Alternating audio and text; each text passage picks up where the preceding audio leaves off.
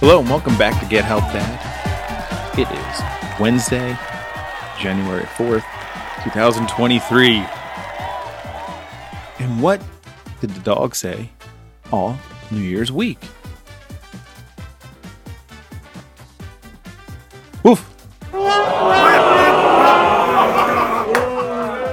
On today's show is What to Do Wednesday. And my task for you is to give some good karma in the air and make somebody smile. It can be a joke, it can be a riddle, it could be an inside joke. Well, your coworker, wife, husband, kids. Say something to them that could make them smile, brighten their day. It's Wednesday, trying to get through the week, and making someone smile will make your day better. And the only thing that can make your day more better are my jokes. Here's a few more. I only seem to remember I want to lose weight after eating 9 cookies. If we're not meant to have midnight snacks,